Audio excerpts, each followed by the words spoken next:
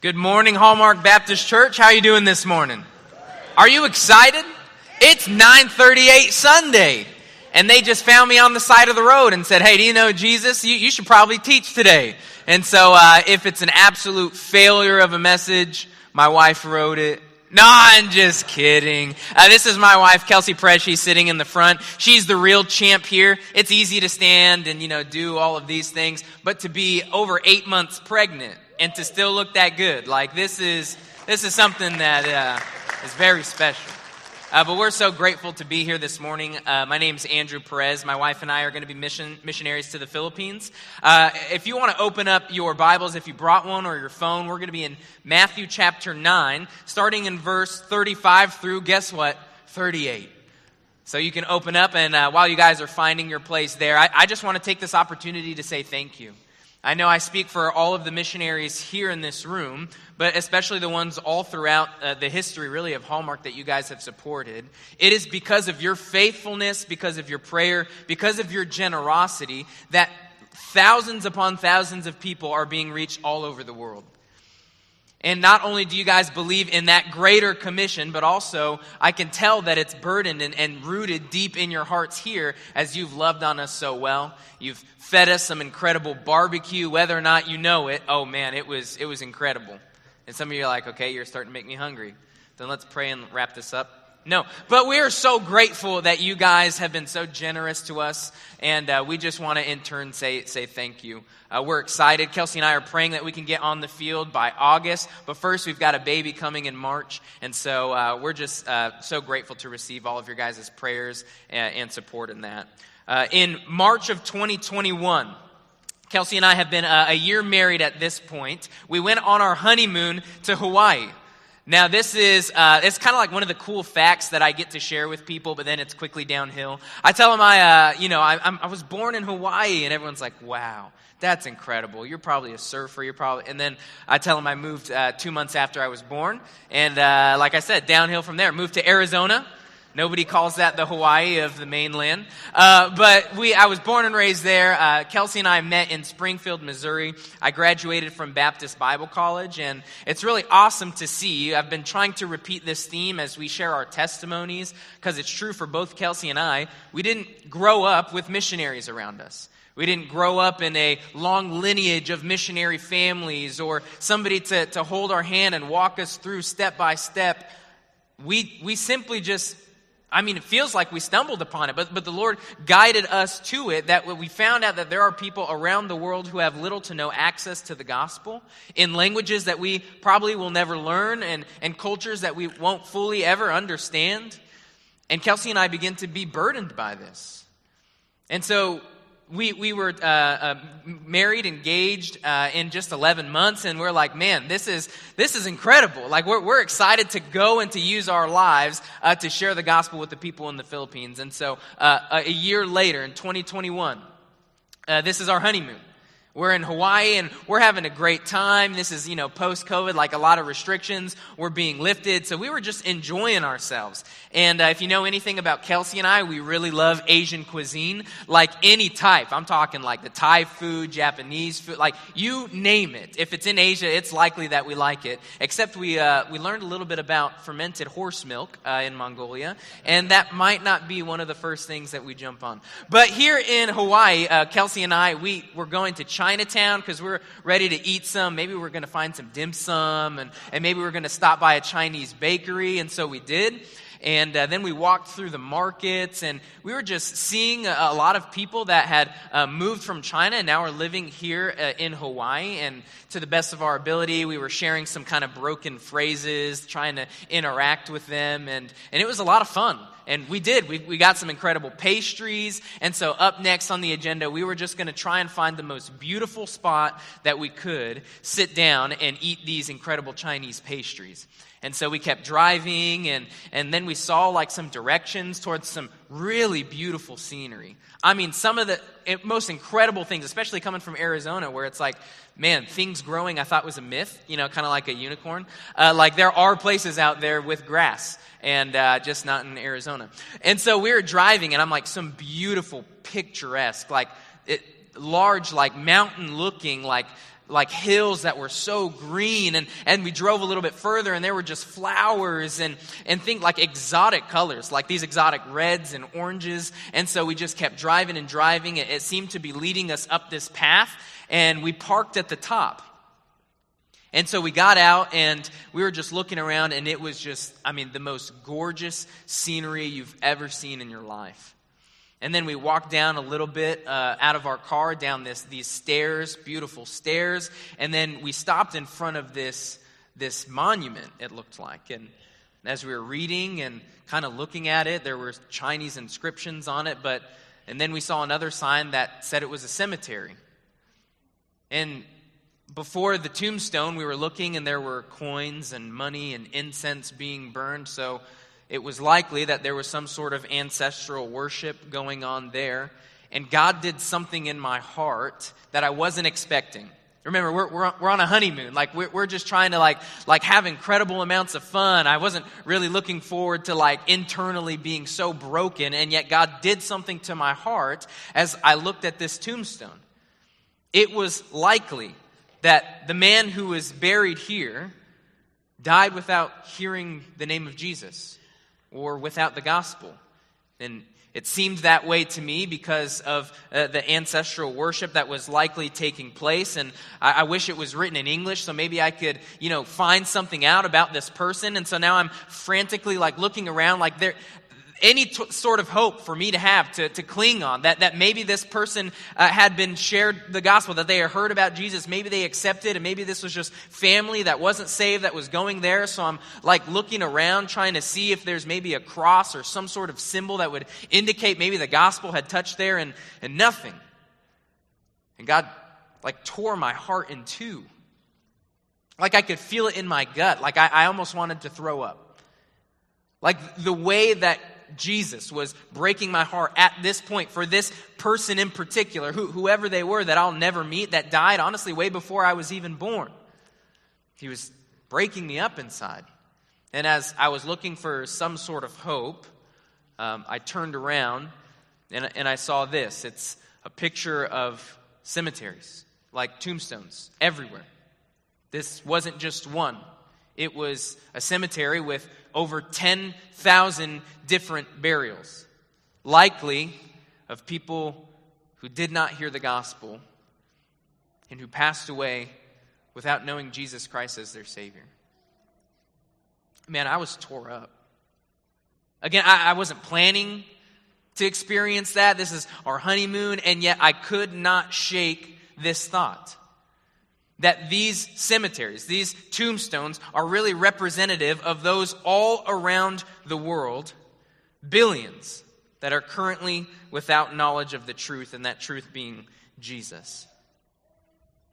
And what we're going to see in the text this morning, and what I've truly experienced really at that cemetery that day, is that there are masses upon masses of people with no hope.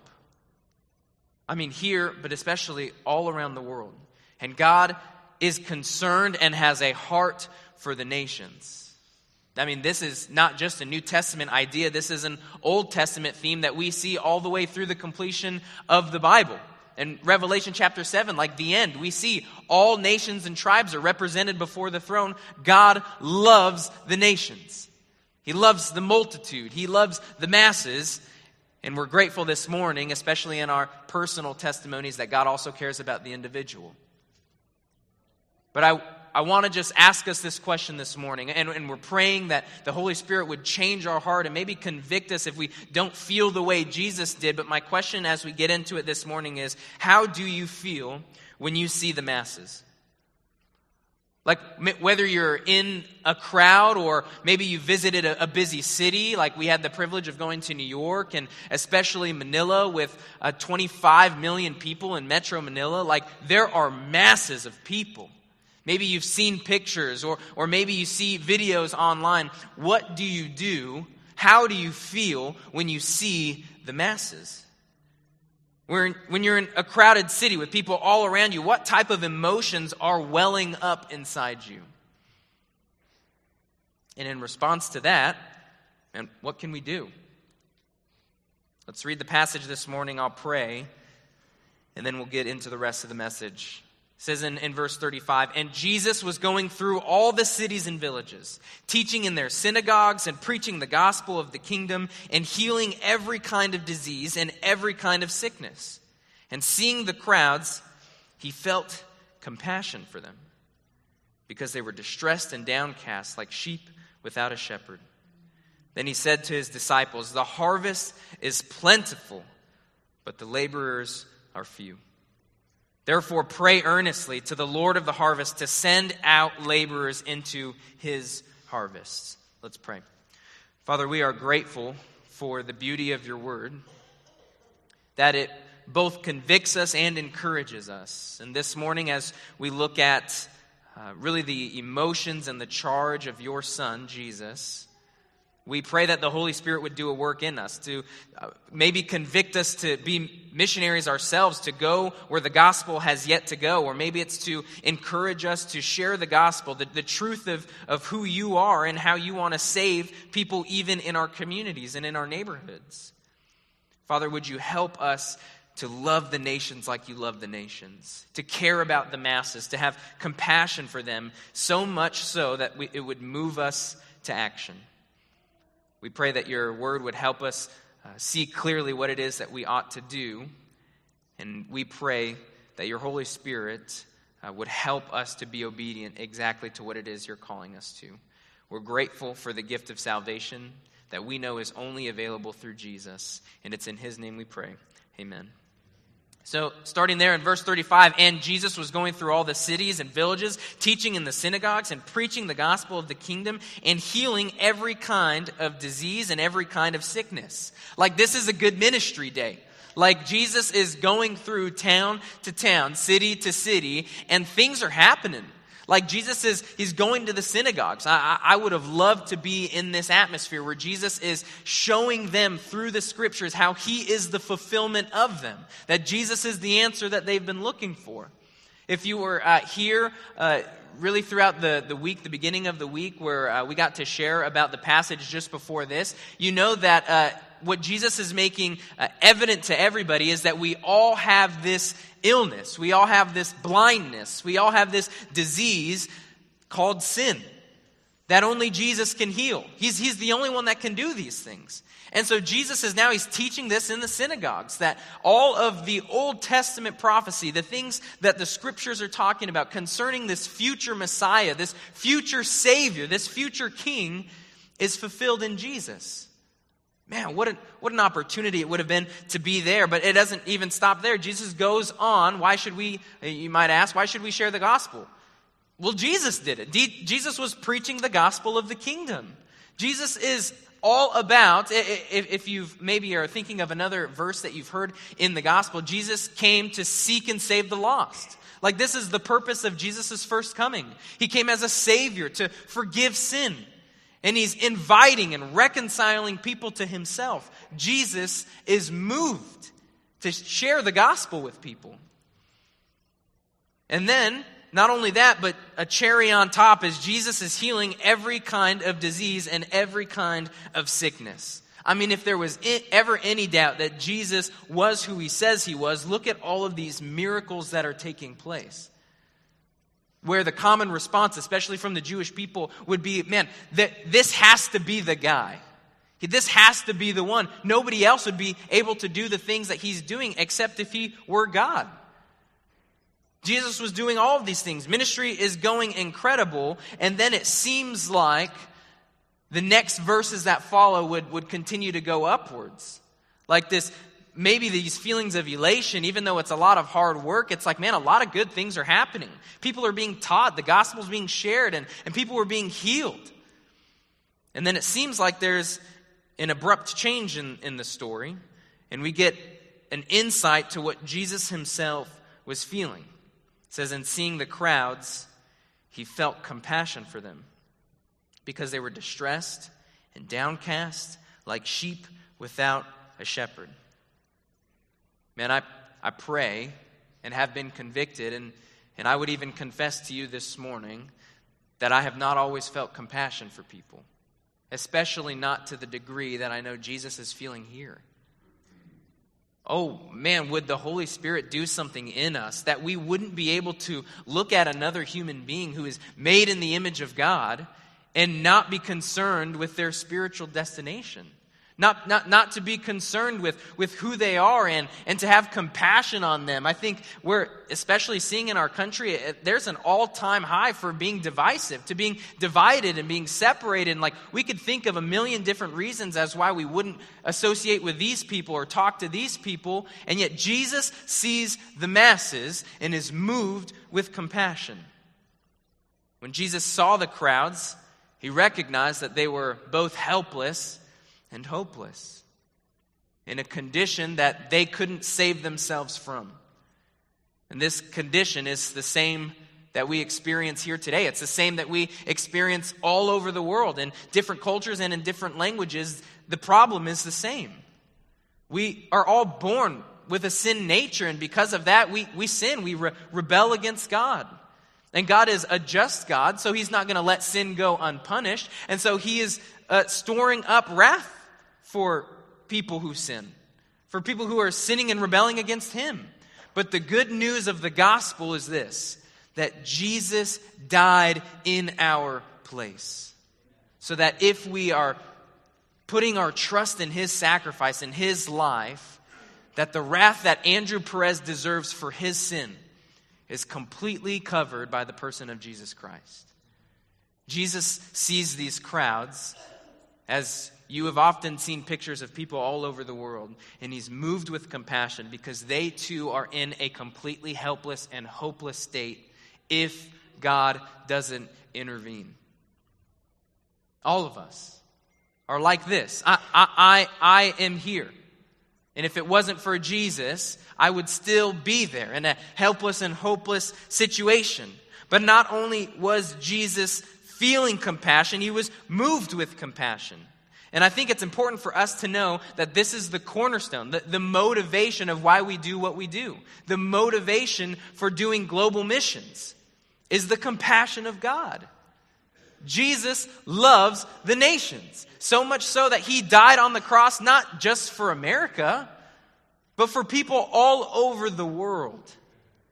And that's confirmed in what we see in Revelation chapter 7. All of the nations are represented before the throne. See, without compassion, there really is no cause. Without compassion and a love for people in their helpless and hopeless state, there is no urgency, especially for global missions. Like, oh, we can send missionaries like 10, 20 years from now. It's all right. But man, if we're moved with compassion for the helpless and hopeless state that we were once in and that others are still in, there is a sense of urgency to reach them. As Carl Henry says, that the gospel is only good news if it gets there in time.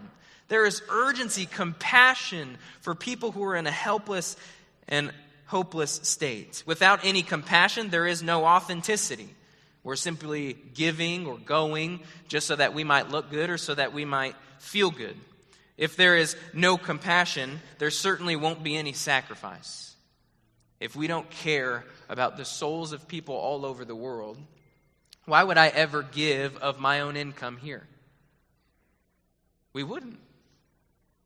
But if we care deeply, are moved with compassion, then it really is no sacrifice, but an opportunity to join in with what God is doing all over the world. And if there is no compassion for the lost people of the world, then I would argue we cannot be like Christ. Because Jesus saw the crowds and he was moved with compassion.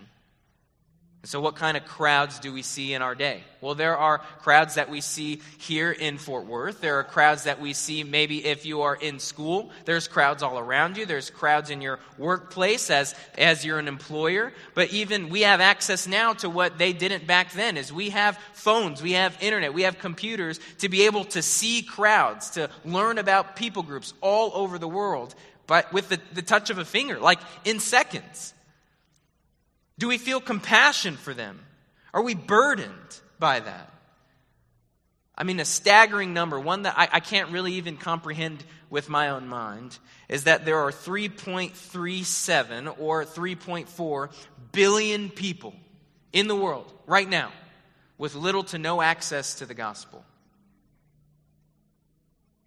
How do we feel? Like, what does that do in us internally? But not only that, is of those people, there are about 7,400 plus unreached people groups that are waiting to hear the gospel. If unreached people group is maybe a term that's new to you, to put it simply, is that there are people in these groups with maybe a special language, a different culture than those who are surrounding them, who will be born, live, and die, and likely never hear the name of Jesus once. Never hear the truth of the gospel, not even one time. I'm certainly grateful how many times the Lord had somebody share the gospel with me. But man, there are 3.4 billion people who are still waiting to hear about Jesus. And we read on, it says, "Then he, Jesus, said to his disciples." So being moved with compassion, Jesus then asks his disciples to do something. He says, "The harvest is plentiful, but the laborers are few." So here's the answer to this incredible problem that we see today in the 3.4 billion people who have little to no access to the gospel, to the lost people in our communities, in our neighborhoods, in our schools, in our work. Jesus gives us the solution. He says, "Therefore, pray earnestly to the Lord of the harvest to send out laborers into his harvest." See, the motive, the reason why we do what we do, the reason why you can say maybe even a see you later to the missionaries that you're sending out of your church, who you've built community with, that maybe the motive for the missionary who is going to be sacrificing, moving away from family, missing out on holidays, the reason that you would sacrificially give above and beyond what you already give as a tithe to the church, the motive is compassion. But the method is prayer and people. See, the Lord of the harvest will hear our prayers and through them send people out into the nations, supported by people. And so we're going to focus on those two things. The first is prayer. I think in light of recent events, you've probably seen through multiple social media platforms, is that there is topics of, conversations of revival all over the nation. And if we're going to look at a couple instances in history that we see in Scripture and that maybe that we would acknowledge as revivals, that one thing is common. That revival, at least in the examples that I'm going to give you today, does not take place without prayer. But like, what if I convolute this incredible program, or what if I set this up? It seems like the way that revival takes place is through prayer. What if we could see a revival of more laborers, more missionaries being sent than ever in history? It won't happen because we come up with a nice 3-point sermon. It will happen because we get on our knees and beg the Lord of the harvest to send more laborers. I'm a product of that. Somebody prayed for more laborers, and Kelsey and I looked at our lives and realized, well, we don't really know what we're doing. We don't really have it all figured out. We don't have any of the answers that it seems like other missionaries have, but we're just going to say yes. In Nehemiah chapter 8, you can read about a revival that took place there, where the prayer for that revival took place in Nehemiah chapter 1. Acts chapter 2, we know the incredible things that happened at Pentecost. Before that, they gathered and prayed in the upper room. In 1857, prayer revival began with prayer. In 1905, the Pyeongchang revival in South Korea began with prayer. This is what is in common, is we must get on our knees and beg God to do something that we cannot. So not only is prayer involved, but people are involved. All throughout Scripture, there is no doubt that the means that God uses to save people is people. God will save somebody by His grace and by His mercy and by the power of the gospel and by the hearing of His word. And then those saved people go out and share as witnesses. God uses saved people to save people. And I think it's important for us to see the balance of the text. Is that it's not as if God is, really sweating up there and like hoping, man, I hope they get involved because I'm just, I'm out of options and I don't really have, like God is in control. Whose harvest is it? It's the Lord's harvest. He's done all the work. He sent Jesus as the perfect sacrifice. Jesus has laid the foundation for these disciples to join in with what he's doing. And then we can see all throughout history, we'll look at in just a couple of minutes. The church has been moving. People are getting saved. The harvest is ripe.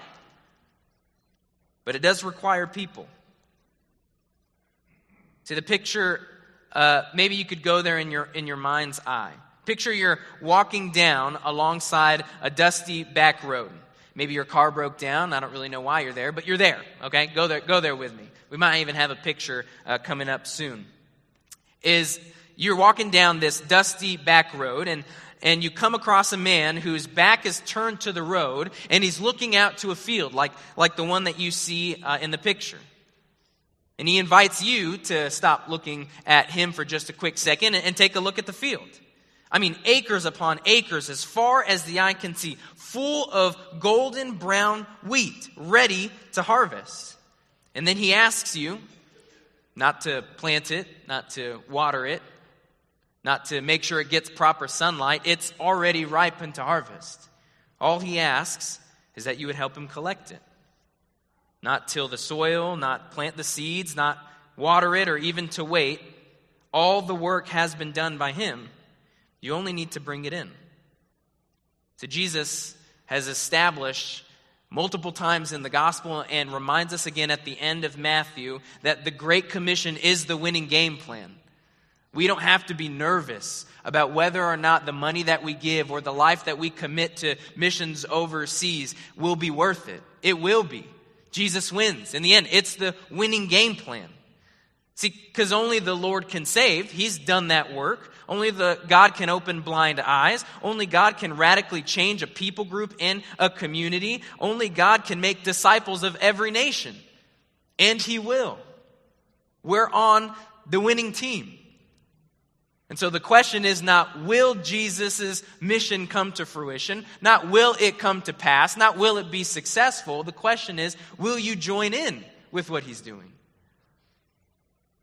Like, I look at my life and oftentimes I'm reminded of my own flaws and just Satan is quick to like accuse me and just bring up things that it's like, you can't do this. Remember when you did this? Remember your past? But I'm grateful that it's not my harvest. It is not because of the perfect life of Andrew that people can be saved. If that were true, then none of us would have any hope. The work has been done by Jesus. We just simply are joining in with his harvest. And so we're going to do a few things as we kind of near the end of the message. We're going to look back. Let's look back at all of the incredible things that God has done throughout history. It's obviously not an exhaustive list, or else we would be here for quite a long time. But then we're going to look forward, maybe dream a little of maybe what God can do in the next 10 years, the next 20 years, if we would join in with his harvest that's taking place all over the world. And then we're going to look beside us to see what it is that God would have us to do right here and right now in 2023. So looking back, we know that the end of Matthew ends with the Great Commission. Jesus is charging his disciples to go out and to make disciples of every nation, every people group. And he even gives them instructions. I'm grateful for that. I'm not the brightest person, so I need instructions to follow. He says to teach them. And then not only to teach them, but then to baptize them. I mean, you got to evangelize, then you got to teach them, and then these disciples are being made all over the nation. Like, this is what has happened at the end of Matthew. And we see that leading into Acts, like, it begins to happen. 3,000 saved at Pentecost. And then we see Paul's missionary journey, the gospel, the good news of Jesus, going into places that it hadn't been before. That was in 47 and 55 AD. And then in 112 AD, we see this incredible church growth in Bithynia. In 150 AD, the gospel reaches now modern-day Portugal and Morocco. In 174, the first Christian movement that at least is recorded is happening in Austria. In 197, there are reports of the gospel sweeping and spreading through North Africa. Skipping forward a lot of time, in 800 through 1015, the gospel explodes, resulting in hundreds of churches all throughout Europe.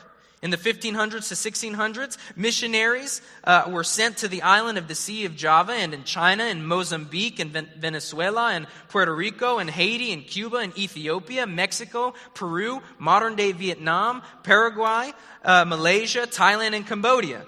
Like, the gospel is spreading rapidly. And then in the 1700s to 1900s, some of the most famous missionaries of all time that we've heard trailblazed generationally shifting missionary endeavors. Maybe some names that you're familiar with. William Carey to India. Adoniram Judson to Burma or Myanmar. David Livingstone to Southern Africa. Hudson Taylor to China. Amy Carmichael to India. Jim and Elizabeth Elliot to Ecuador. And then skipping forward to maybe a time that's a little closer to home, in the 1950s, the BBFI sent out missionaries. This is the missions organizations that we're affiliated with. It's one that I know is close to your home and is ingrained in your roots. And I just want to encourage you with this. This is our last thing that we'll look at as we're looking back, and then we'll look forward. That in just the past 10 years, again, this is only the BBFI, but this could get us incredibly excited about what Jesus is doing in an even greater capacity. In just the BBFI, in the past 10 years, there have been 1,198,489 salvations. Is that not incredible? Like what God is doing in just the past 10 years. And this is a number that, again, is above my pay grade, but to begin to understand, in just the past 10 years, $345 million has been given to the cause of global missions. If you're doing that math, maybe you're a lot smarter than I am. If you could put a dollar amount, because maybe you're like, I can't give that much. There's no way. Man, if we factored it out to how much this would cost a week for one soul, it comes out to $6 a week per soul. Is that worth it? I think the resounding answer would be yes. God has done some incredible things in our past. But I, like you, don't think that He's finished. On at least the BBFI church records. Again, this is a number that doesn't even compare to all of the other organizations and other Jesus-following, gospel-preaching churches all over the world. But just in our small fellowship, it seems like in comparison to the rest of the world, there are about 2,220 records of BBFI-affiliated churches. What could God do with those 2,000 plus churches? Well, if we have about 7,400 unreached people groups left, what could God do in the next 10 years? What if we committed each one of those churches to sending out just 4 missionaries within the next 10 years? We could have enough to reach those people groups. Or maybe if we were to help out and step in areas where maybe other churches wouldn't be sending out missionaries, what if we asked God, what if we begged God, even here this morning, to send out in 10 years 10 missionaries? Man, in just the BBFI circle, think about how many missionaries that is all over the world. It's important for us to know that the Great Commission isn't like the side quest. This is the main reason that the church exists. To make disciples here and all over the world in every nation. God could use us. He desires to use us. So we looked back, we maybe dreamed a little bit about what God could do if we begged and if we prayed God to send more missionaries. And so now, maybe the most difficult part is to look beside us, to look inside of us. Because we can be moved with compassion, but if there's no action, what good is it? God has chosen us for such a time as this. There is it is not by accident that you were born in this time era. It was not an accident that you are here this morning. We didn't exist thousands of years back, but we exist right now. And God has a purpose for us today. God has chosen to use his church for such a time as this. So we can thank God for what he's done in the past, but we must pray for greater things. We must pray constantly, earnestly, and then we must act. Now, these 3 points aren't new to you, but we're going to end in this way. As we know that the harvest is the Lord's, he's done all of the work, but then he asks us to pray. And then we see all throughout history that he uses people to save people. The unreached people groups in the Philippines. The other places all around the world that are represented here this morning in Europe. Other places in Southeast Asia and in Africa. They will not be able to respond to the gospel unless somebody goes and tells them. So maybe the question for you this morning is, will you go? Maybe God has been tugging on your heart. And you know it's going to take sacrifice. And you know it, maybe even in your head you're already forming a list of reasons why you can't and why you shouldn't and why maybe this person would be more qualified. But will you go? Would you give up your life? Or maybe you won't go, but you would be faithfully committed to send. I think of this in a couple different ways. The first is maybe you as a parent would pray, God, would you send my children?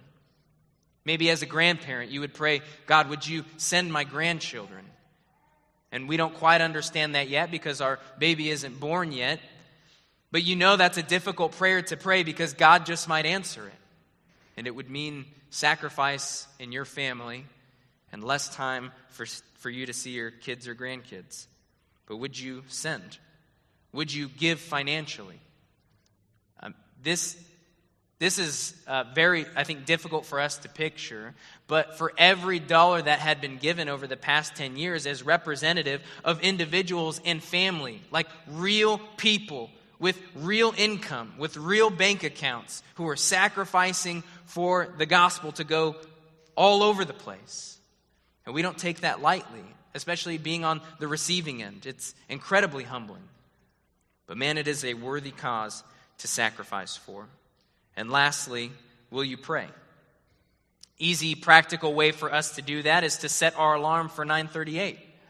Whether that is in the morning or it's at night, to set your alarm clocks or your phone alarm for 9:38. And when it goes off, you can silence it, but then you would just sit and pray and beg God to send more laborers, to send more workers out into his harvest.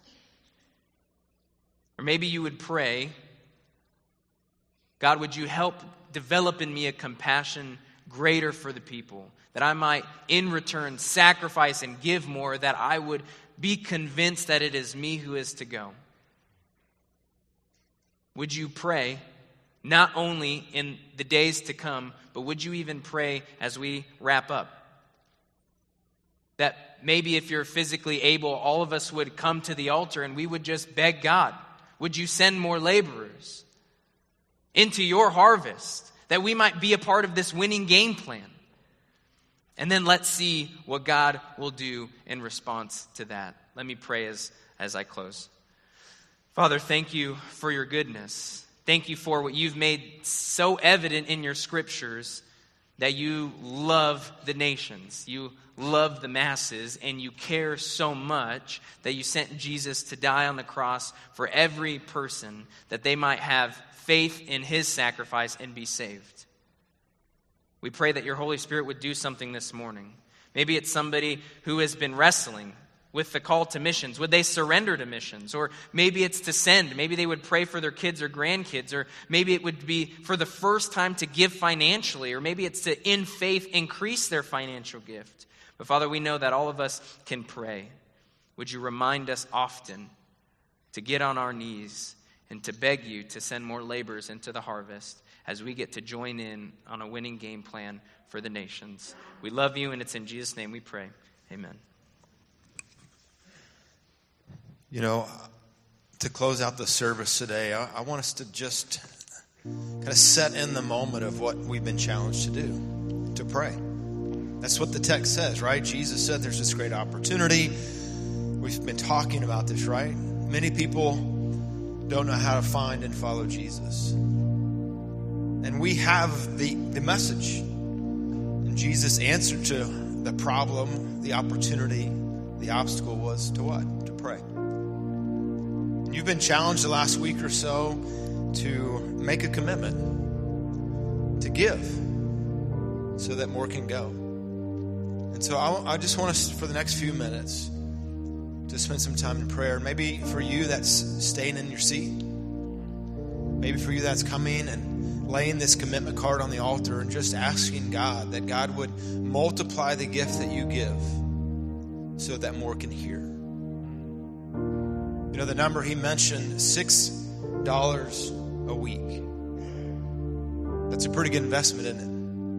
If I could sacrifice, that seems like such a big sacrifice, right? $6 a week to give so that more could go. And I want to encourage you, if you've never, this card says that you will begin or you'll continue or you'll increase. And I want to encourage you, if you've never started and you've never made a commitment to give weekly or monthly for this next year, start somewhere. Maybe it's $6 a week. That's a pretty good number. That's one Starbucks coffee that you give up this week, right? I'm very thankful that Joy and I, we've been married, we'll be 30 years this year, and every year that we've been married, we filled out one of these cards. And it probably started out at maybe less than $6 a week. We were poor 19-year-old college students.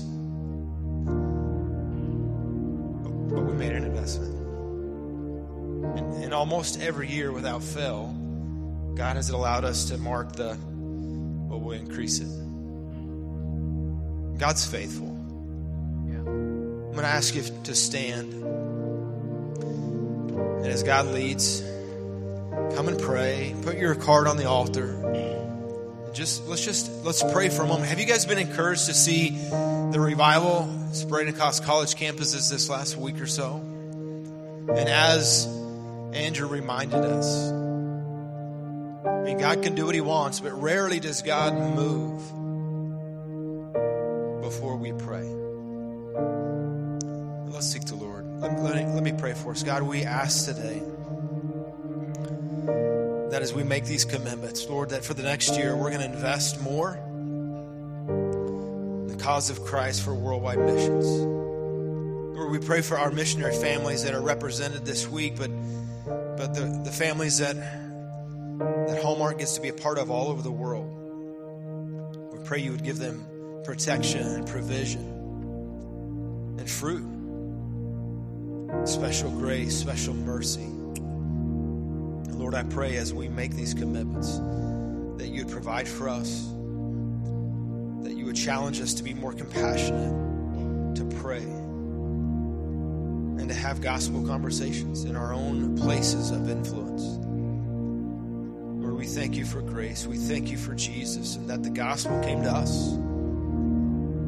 Lord, as we often say, Lord, we pray that as the gospel came to us on the way to someone else, that we could be involved in reaching the lost.